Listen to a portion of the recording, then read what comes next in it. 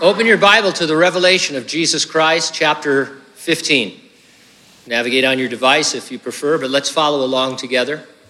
There's value in reading the text for yourself, obviously, and especially this book promises a blessing for those of us who read it. Our text is Revelation chapter 15. The topic, the tribulation martyrs sing the song of the Lamb in anticipation of the Lord coming to reign over all the nations. The title of our message, Singing of Your Reign. What a glorious Savior, you're coming again. Amen? Amen. No. I know. I'm a frustrated lounge singer is what I am. But anyway, my brother was a pretty good singer. I'll tell you that story sometime. Father, thank you so much for your word.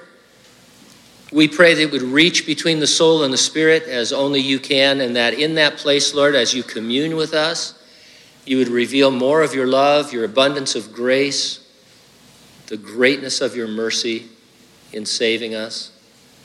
If there's anyone here, Lord, who doesn't know you, they've never been born again, I pray that your Spirit would woo them with that same love and grace, that they would come to know you as their Savior this morning. Help us work through these words, Lord, in a way that is honest and also applicable to our own lives. We thank you and praise you in Jesus' name, and those who agreed said, amen. Wrath of Man, I Am Wrath. The titles of those feature films signal what is coming. Someone was wronged and seeks revenge. They'll take matters into their own hands, violent, vengeful hands that viciously murder those who have wronged them. We shouldn't, but we cheer them on. Who doesn't like a good vigilante? The wrath of God. Our popular use of the word wrath can leave us thinking God is a cosmic punisher seeking his revenge. Of course, he is not. He is compassionate, seeking repentance. It is an essential doctrine in both Testaments. We are told, for example, in the book of Romans, for the wrath of God is revealed from heaven against all ungodliness and unrighteousness of men, who by their unrighteousness suppress the truth. The phrase, the wrath of God, appears several times in chapters 14, 15, and 16 of the Revelation. In the first verse of chapter 16, we'll read, Then I heard a loud voice from the temple saying to the seven angels, Go and pour out the bowls of the wrath of God on the earth. Let's talk about the wrath of God. I'll organize my comments around 2 points. Number 1, God shows you his righteousness by delaying wrath. And number 2, God shows you his righteousness by displaying wrath. Let's take a look at his delay in verses 1 through 4.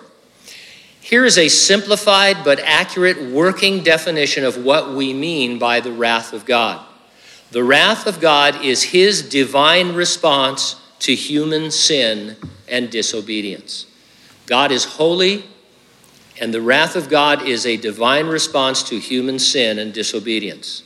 The very first time God responded to human sin and disobedience was the afternoon of Adam and Eve's eating of the forbidden tree in the Garden of Eden. Whatever else we discover about the wrath of God in the rest of the Bible must be governed by God's first display of wrath.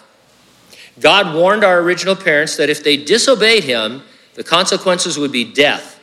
As you read past Genesis, you discover other consequences. All Adam and Eve's descendants are born with imputed sin, spiritually dead in trespasses and sin. What this means is that before you've ever done anything, you're already a sinner in the womb. You're already imputed as if it's put into your account, so there's nothing you can do to save yourself. And then you find that you're born with a sin nature that has a propensity to sin, and you commit individual acts of sin. And you find that creation was ruined and requires restoration. What was God's divine response? Instead of killing them, the Lord sacrificed animals in their stead to temporarily cover their sin and shame. He promised to come to earth as a human himself, to offer himself as the permanent, once-for-all sacrifice for sin. His only ask is that we believe him. God delayed his wrath, at least to a certain extent. He did curse the ground and tell Adam his labor would be difficult. He did tell Eve that her childbirth would be painful and that she would find within herself a desire to overthrow her husband's authority. And God did banish them from the Garden of Eden. He did not, however, kill them. They would die, but not right away. The Bible then tells the story of God's delay from that Garden of Eden moment through the cross upon which Jesus died, through the Great Tribulation, and on into the millennial kingdom and into eternity, until finally there is no more delay. God has finally fully dealt with sin, and we live with him in bliss. Now, because God delayed his wrath, we are here today, saved or lost. And by that I mean, if you look back and think, when did I get saved? When did I trust Christ, believe God for my salvation? If it was a year ago, 2 years ago, 10 years ago, 20 years ago, 50 years ago, whenever it was, you'd be in a very, very different situation if the Lord had come before that. We can't speculate. We don't know how things work out. But I'm grateful that the Lord didn't come before 1979, because I would have gone into the Great Tribulation a wicked, hell-doomed sinner, and the chances of getting to know the Lord that way would have been difficult. A lot of preachers say, if you can't serve him now, how are you going to serve him later when it gets worse? And so we can be thankful on the one hand, anxious, that wanting the Lord to come back. I absolutely do. I'm ready for the Lord to come back right now. But I also understand his mercy in delaying and his grace in delaying so that others can hear the gospel and be saved. And so beginning in verse 1, then I saw another sign in heaven, great and marvelous, 7 angels having the 7 last plagues, for in them the wrath of God is complete. Previously in the Revelation, Jesus opened 7 seals on a scroll he was uniquely worthy to receive and execute. The 7th seal revealed 7 angels with 7 trumpets to blow. The 7th trumpet revealed 7 angels with 7 bowls to pour out. The seals and trumpets take us from the beginning of the 7-year Great Tribulation past its midway and into the last half of it. The bowls are poured out rapidly during the months just before Jesus returns. It says here they are last, for in them the wrath of God is complete. That is to say, the centuries of delay will be over. This is it, the completion of God's plan. People who wonder what God is doing or why doesn't he do something, the book of the Revelation is what he's going to do. It's what he's doing, of course, on earth in the church now, but it's also what he's going to do in the future. It is his answer to human sin. Has it taken a long time? Only by our standards of measuring time. 7,000 years are like a single day to the Lord. It's not an absolute, it's a comparison. And so from the Lord's point of view, it hasn't even been a week since Adam and Eve sinned in the Garden of Eden. To our point of view, it's been a long time, and we wish the Lord would deal with it, and he's going to. Verse 2, and I saw something like a sea of glass mingled with fire, and those who have the victory over the beast, over his image and over his mark, and over the number of his name, standing on the sea of glass, having harps of God. There are similarities here between this chapter and the exodus of the Jews from Egypt. The sea of glass in heaven was represented in the tabernacle and temple on earth by a bronze wash basin called either the laver of bronze or the sea of bronze. And so this is the way they represented it on the earth. In verse 3, they sing the song of Moses, commemorating Israel's deliverance. The Great Tribulation is the day of Jacob's trouble when God will deliver Jews to safety and salvation.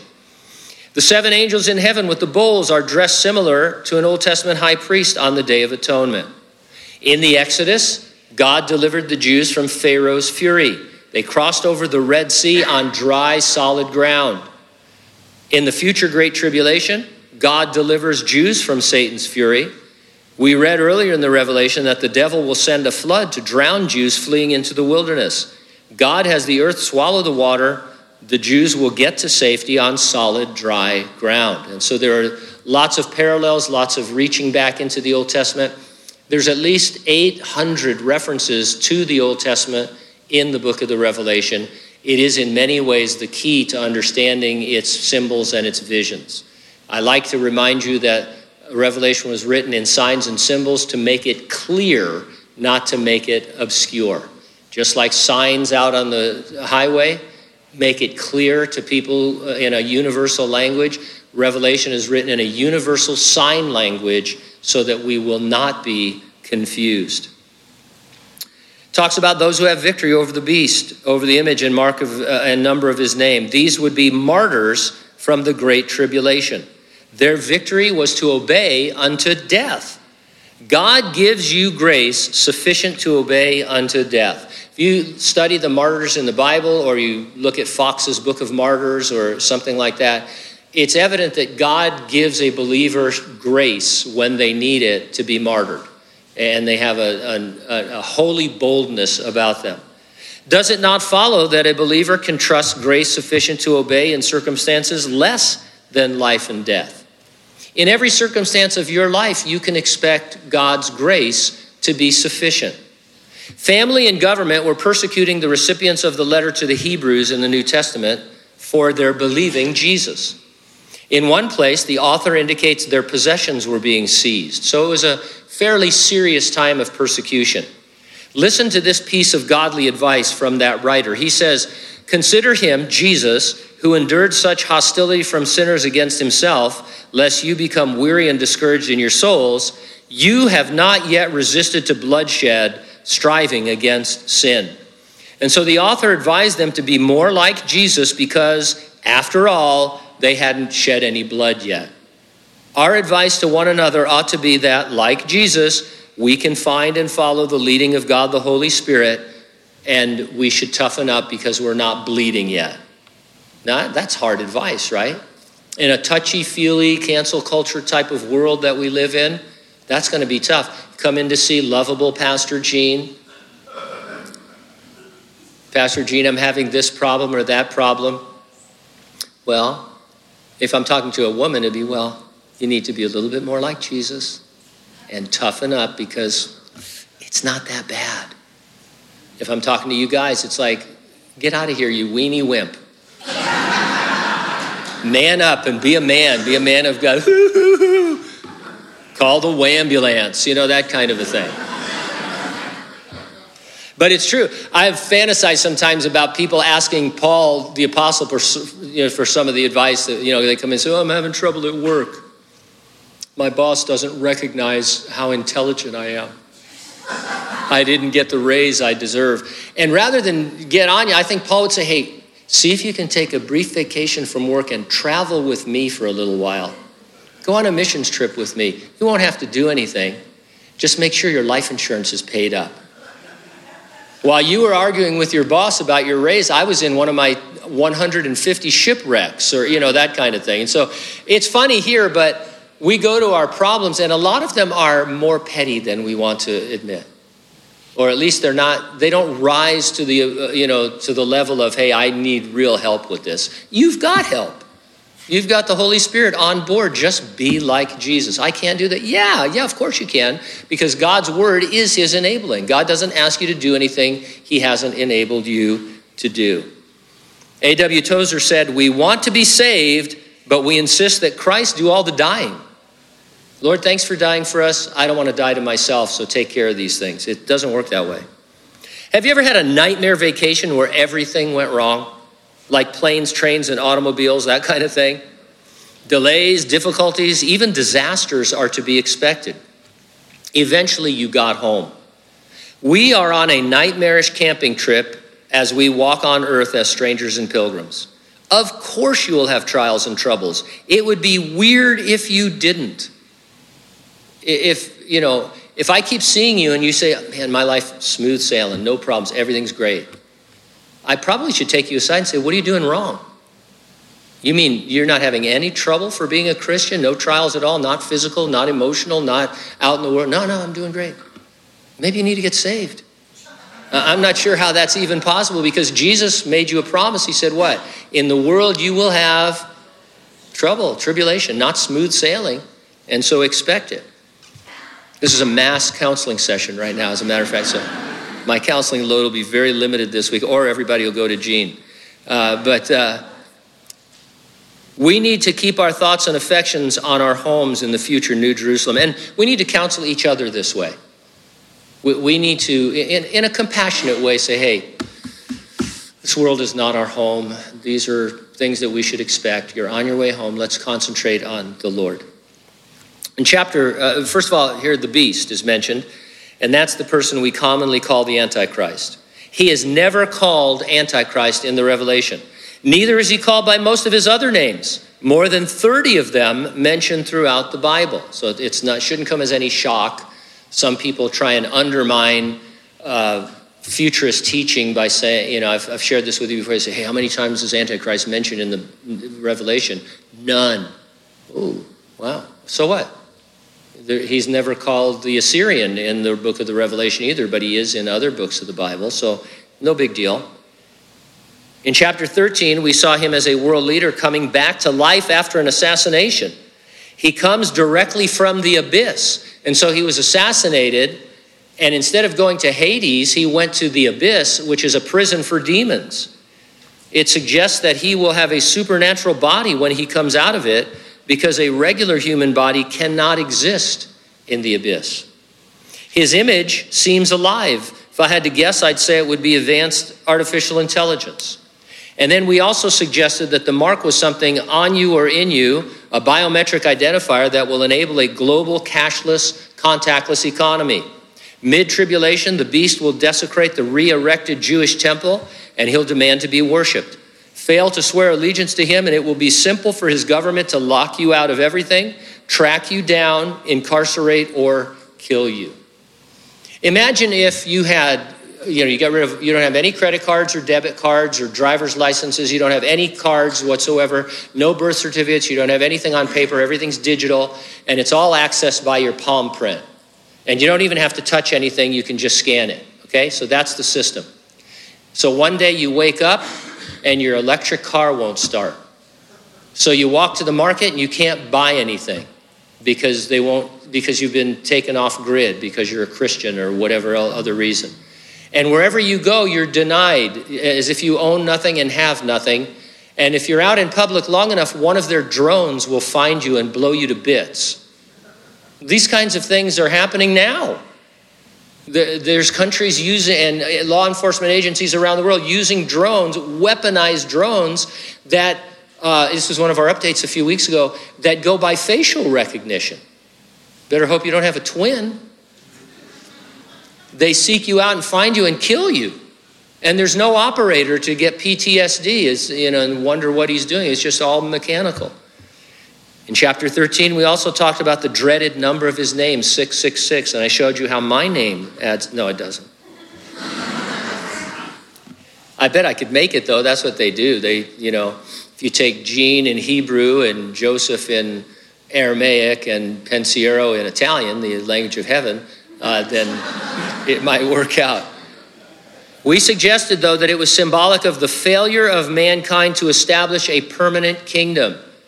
There's always some crazy person trying to take over the world. There's always some Hitler, right? Some Napoleon. Well, in terms of the Bible, there are 6 nations that are important because they impacted Israel, God's people, in Bible prophecy. They are Egypt, Assyria, Babylon, Medo-Persia, Greece, and Rome. All of those succeeded each other in history. In the last days, we see that there will be a revived Roman Empire.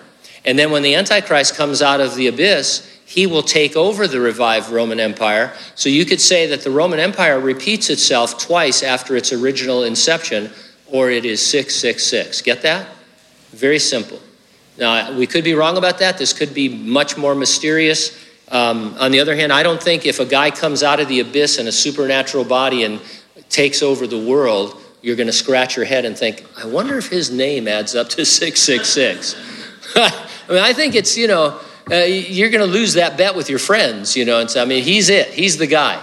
And so Jesus is coming to do what? To establish a kingdom.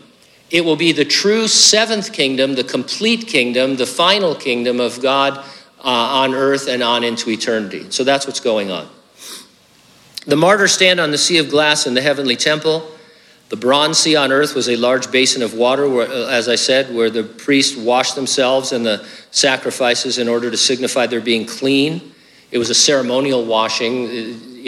signifying the need to be clean, to be in God's presence. And so here these martyrs who obeyed unto death are now in heaven, right where they want to be. And they sing the song of Moses, the servant of God. Do you think of Moses as a singer, like topping the charts? After all, he complained to God that he had slowness of speech. He had some kind of speech impediment. He seems to be like a Jim Nabors type guy. Remember Gomer Pyle? Well, golly, Sarge. Oh, beautiful. I mean, remember that guy? That guy was great. I saw him perform live one time. It's like, wow. My dad said, he's faking. Okay, Dad. My dad said a lot of things too, but I did some research this week because there's something called the interweb, and some of you may know this, probably all of you know this. Stuttering and singing are a right brain, left brain thing. They come from two different sides of the brain, and that's why people who stutter often are good singers, or at least they're able to sing without stuttering. And so I thought, praise the Lord. Maybe Moses just went through life singing. Maybe, if he were, in fact, God should have said, hey, just sing it all. I'll give you something to say and you can sing it. But it didn't work out that way. Now, I don't wish to alleviate you fans of Dolly Parton. I know there's many of you out there. But I have to admit, and you have to admit, Whitney Houston's cover of I Will Always Love You is superior.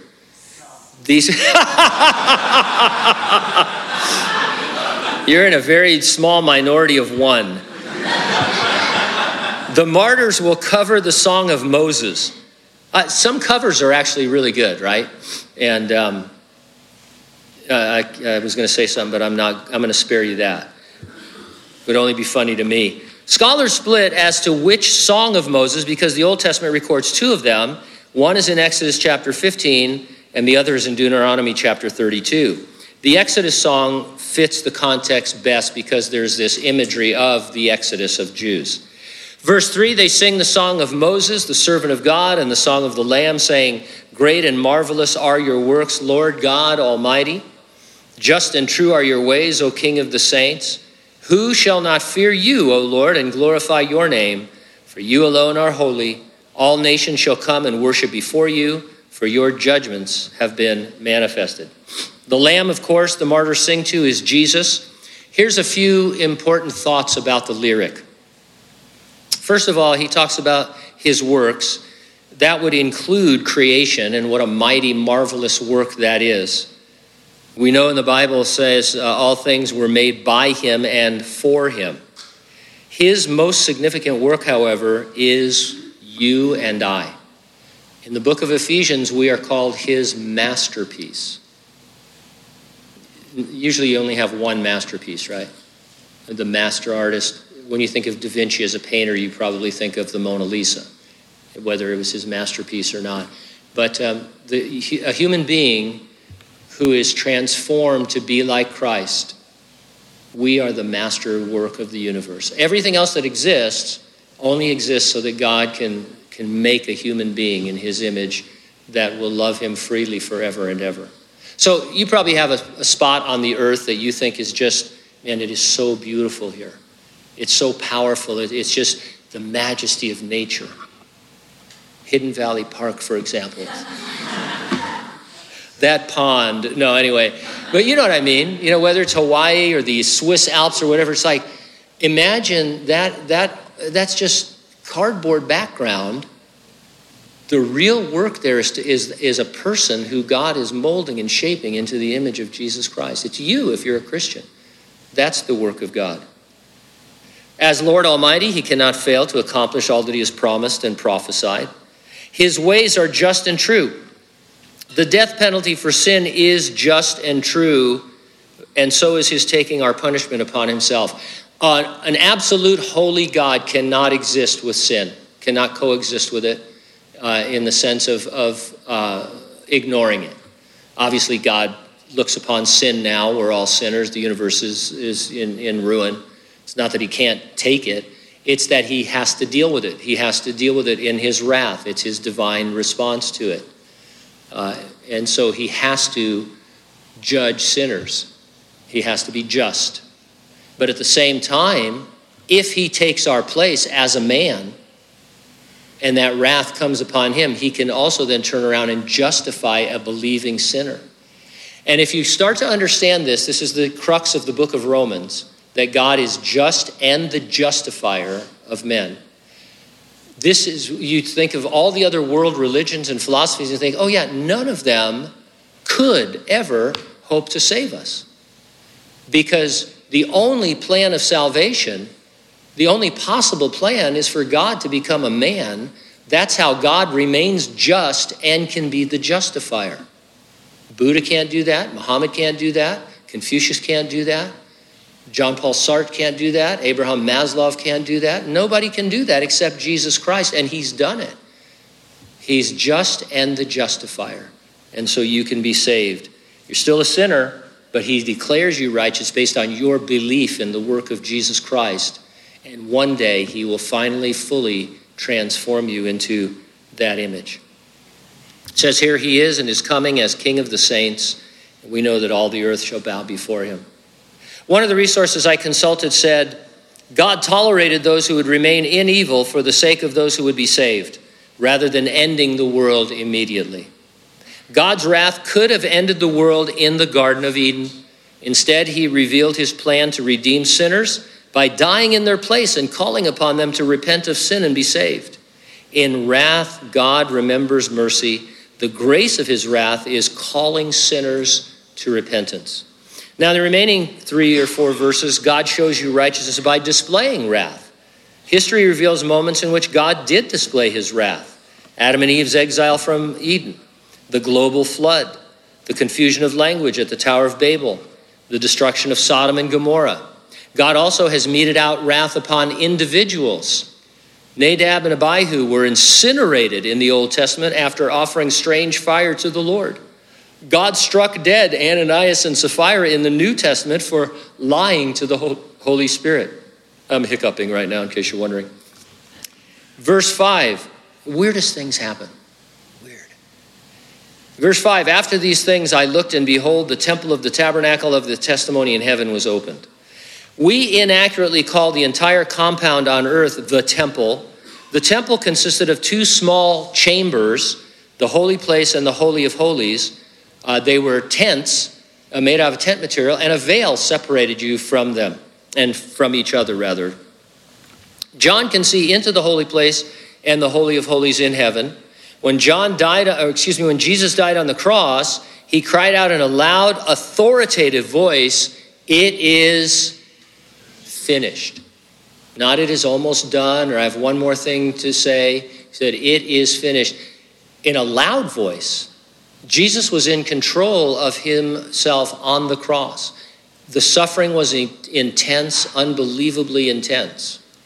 But the Lord was in control, and his Father allowed him to have that strong voice, not a weak voice, not, what did he say? Jesus shouting from the cross. And what a shout that must have been. If you know everything that's going on in the Bible and you realize the sin of the human race and everything that moment has come to, it is finished. Oh my gosh. If that didn't knock over all the demons and evil beings, I don't know what would. Jesus finished that work, and then he gave up his spirit. He volunteered it to his Father. It was all him. And so John sees into this place. The veil isn't there. And you remember when Jesus cried out on the cross, one thing that happened is the veil in the earthly temple was torn, it says, from top to bottom, signifying that the way to the presence of God was now open to all who believed in him. There were no more ritual sacrifices, no more animal sacrifices. It was all a straight shot to the Lord through Jesus. And that's why I like to tell you, do not allow yourself to be drawn into any rite or ritual or religious rule that adds a layer of separation. And there's always going to be many of them. It sells Christian books, quite honestly. I'm not saying that the authors are dishonest, but we have a tendency to drift towards legalism or works. We want to be able to point to something and say, I do this. And because I do this, I'm spiritual. Prayer is always something. How to have an effective prayer life, that kind of thing. You want to know how to have an effective prayer life? Pray. Don't read books about prayer. Pray. Talk to God. Develop a relationship with God through talking. However, you can find any number of techniques for praying. When I first got saved, there was something they called soaking prayer. I still can't figure out what that was. But it was crazy. A few years ago, there were prayer labyrinths, right, where you entered into a maze. It was like a corn maze, but you go in and you go into this maze, and every now and then there's a station where you do something or you say something, and then you keep moving through. These are all separations. Jesus said, guys, it's finished. There's no veil. Don't construct your own phony veil to feel more spiritual. Any book on prayer, tiny, small book, little book. E.M. Bounds has written books on prayer. And what they do is say you should be praying. That he could have just, written one line and the rest of it could be a journal. You should be praying right now rather than reading my stupid book. Actually, those are good books, but do you understand what I mean? Do it. Don't talk about it. Do it. Out of the temple come 7 angels having the 7 plagues, clothed in pure bright linen and having their chests girded with golden bands. The angels didn't hang out in the Holy of Holies. It seems that they entered there for a specific purpose and then come out. They wear garments that would remind Jews of the ministry of the high priest on the annual Day of Atonement. The high priest entered and exited the Holy of Holies at least 3 times. And so the vision gets us thinking about the Day of Atonement. These plagues give those who inhabit the earth their last opportunity to believe the gospel. Atonement, big doctrine in Scripture. Somebody simplified it one time by saying it's you becoming at one with God. That's the atonement. Jesus atoned for you so you can be at one with God. And that's all we need to know at this point. Then one of the 4 living creatures gave the 7 angels 7 golden bowls full of the wrath of God who lives forever and ever. In heaven, the coming plagues are put into bowls. It is solemn for sure, anticipating the coming calamities on the earth. The temple was filled with smoke from the glory of God and from the power, and no one was able to enter the temple till the 7 plagues of the 7 angels were completed. God's glory filled the earthly tabernacle and later the temple. Here it manifests itself as smoke. Smoke signals are an interesting ancient form of communication. What's most interesting to me is that they're still in use in some places today. The military uses different color smoke signals to signify things. But, my favorite use of the smoke signal is at the Vatican when they're electing a new pope in the College of Cardinals. You either get black smoke or white smoke. And millions of people are waiting for the smoke. How many ballots, that kind of thing. But it's a modern day smoke signal. The smoke from heaven signals the action of chapter 16.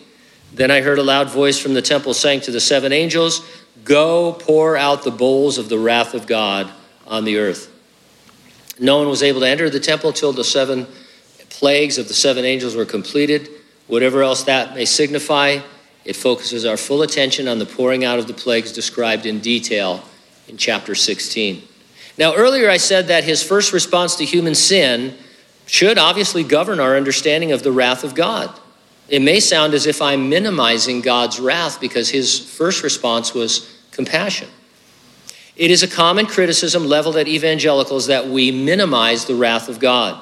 One Reformed pastor wrote, "God's wrath has been eliminated from most 20th century pulpits." And so his analysis is that evangelical churches like ourselves are not talking about the wrath of God. We only want to talk about the love of God. We do not minimize God's wrath. It's sort of difficult to minimize it or to maximize it for that matter if we just go verse by verse through the Bible. Doing so, we get all the aspects of the wrath of God, from its compassion to its condemnation and everything in between. We're in the book of the Revelation. We're saying it's the grace of wrath. He's delaying, and then all of a sudden, bam, here it comes. Trumpets, bowls, the second coming, people thrown into the lake of fire. I mean, it's a more complete way of looking at things.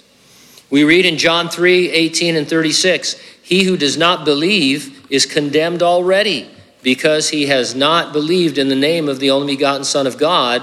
He who does not believe the Son shall not see life, but the wrath of God abides on him." Our holy, perfect God will pour out his wrath upon those who have sinned against him. Those who never believe Jesus for salvation face judgment, followed by eternal, conscious torment in the lake of fire. And so if you're here today and you're not a Christian, you're not in Christ, you've never been born again, you haven't come before the Lord and repented of your sin and begun to walk with him, you can't point to that time in your life if you're an adult that you came to know Jesus Christ. If I were to ask you, like I do sometimes, tell me about your relationship with Christ, and you say, well, I grew up in this such and such church. And then I say, well, when did you actually receive Christ? Well, I had confirmation, or I went before the board, when I was this old. I'm starting to get the feeling that you think relationship with Jesus is a relationship with a church rather than a relationship with the living God. As opposed to people, I say, hey, when did you get saved? Oh, man, thanks for asking. Nobody's asked me for a while. I was walking in sin. I was going this way, and then all of a sudden the Lord did this, this, and this. It was so cool, and they give their testimony. Do you have a testimony? Maybe you've been saved since you were a child. That's fantastic. And you know that your heart is filled. But if you're an adult, and you have to trust Jesus Christ, not the church. On the cross, Jesus volunteered to drink the full cup of God's wrath. As we learn from his praying in Gethsemane, there was no other way for wrath to be removed except through his death on the cross. If you are in Christ, Jesus has taken the wrath of God you deserved upon himself. He is just and can justify you. Furthermore, from our previous studies, we know that he has promised you that you will not endure any portion of his wrath in the great tribulation. He said, I will keep you from the hour of trial, which will come upon the whole world to test those who dwell on the earth. A lot of Christians nowadays, they're so excited about trying to get you to go through the tribulation. They have all these mid-tribulation rapture theories, pre-wrath rapture theories, so that you can experience some of that. Jesus said, I'm going to keep you from that whole hour of trial, which is coming on the whole earth. In another place says, you are not appointed to that wrath. He's taken it. Trouble, trials, sure, but not the wrath of God being poured out on Christ-rejecting sinners. And so I think we have a balanced approach. If you're saved, how glorious, how wonderful. Creation is your backdrop. You are God's master work. He is the master craftsman. Look what he did in the world, even in our fallen world. What can he do with you? If you're not saved, you need to get saved. We're going to have guys down here this morning who would love to talk to you about a relationship with Jesus Christ. You and I should be singing in his reign. Amen.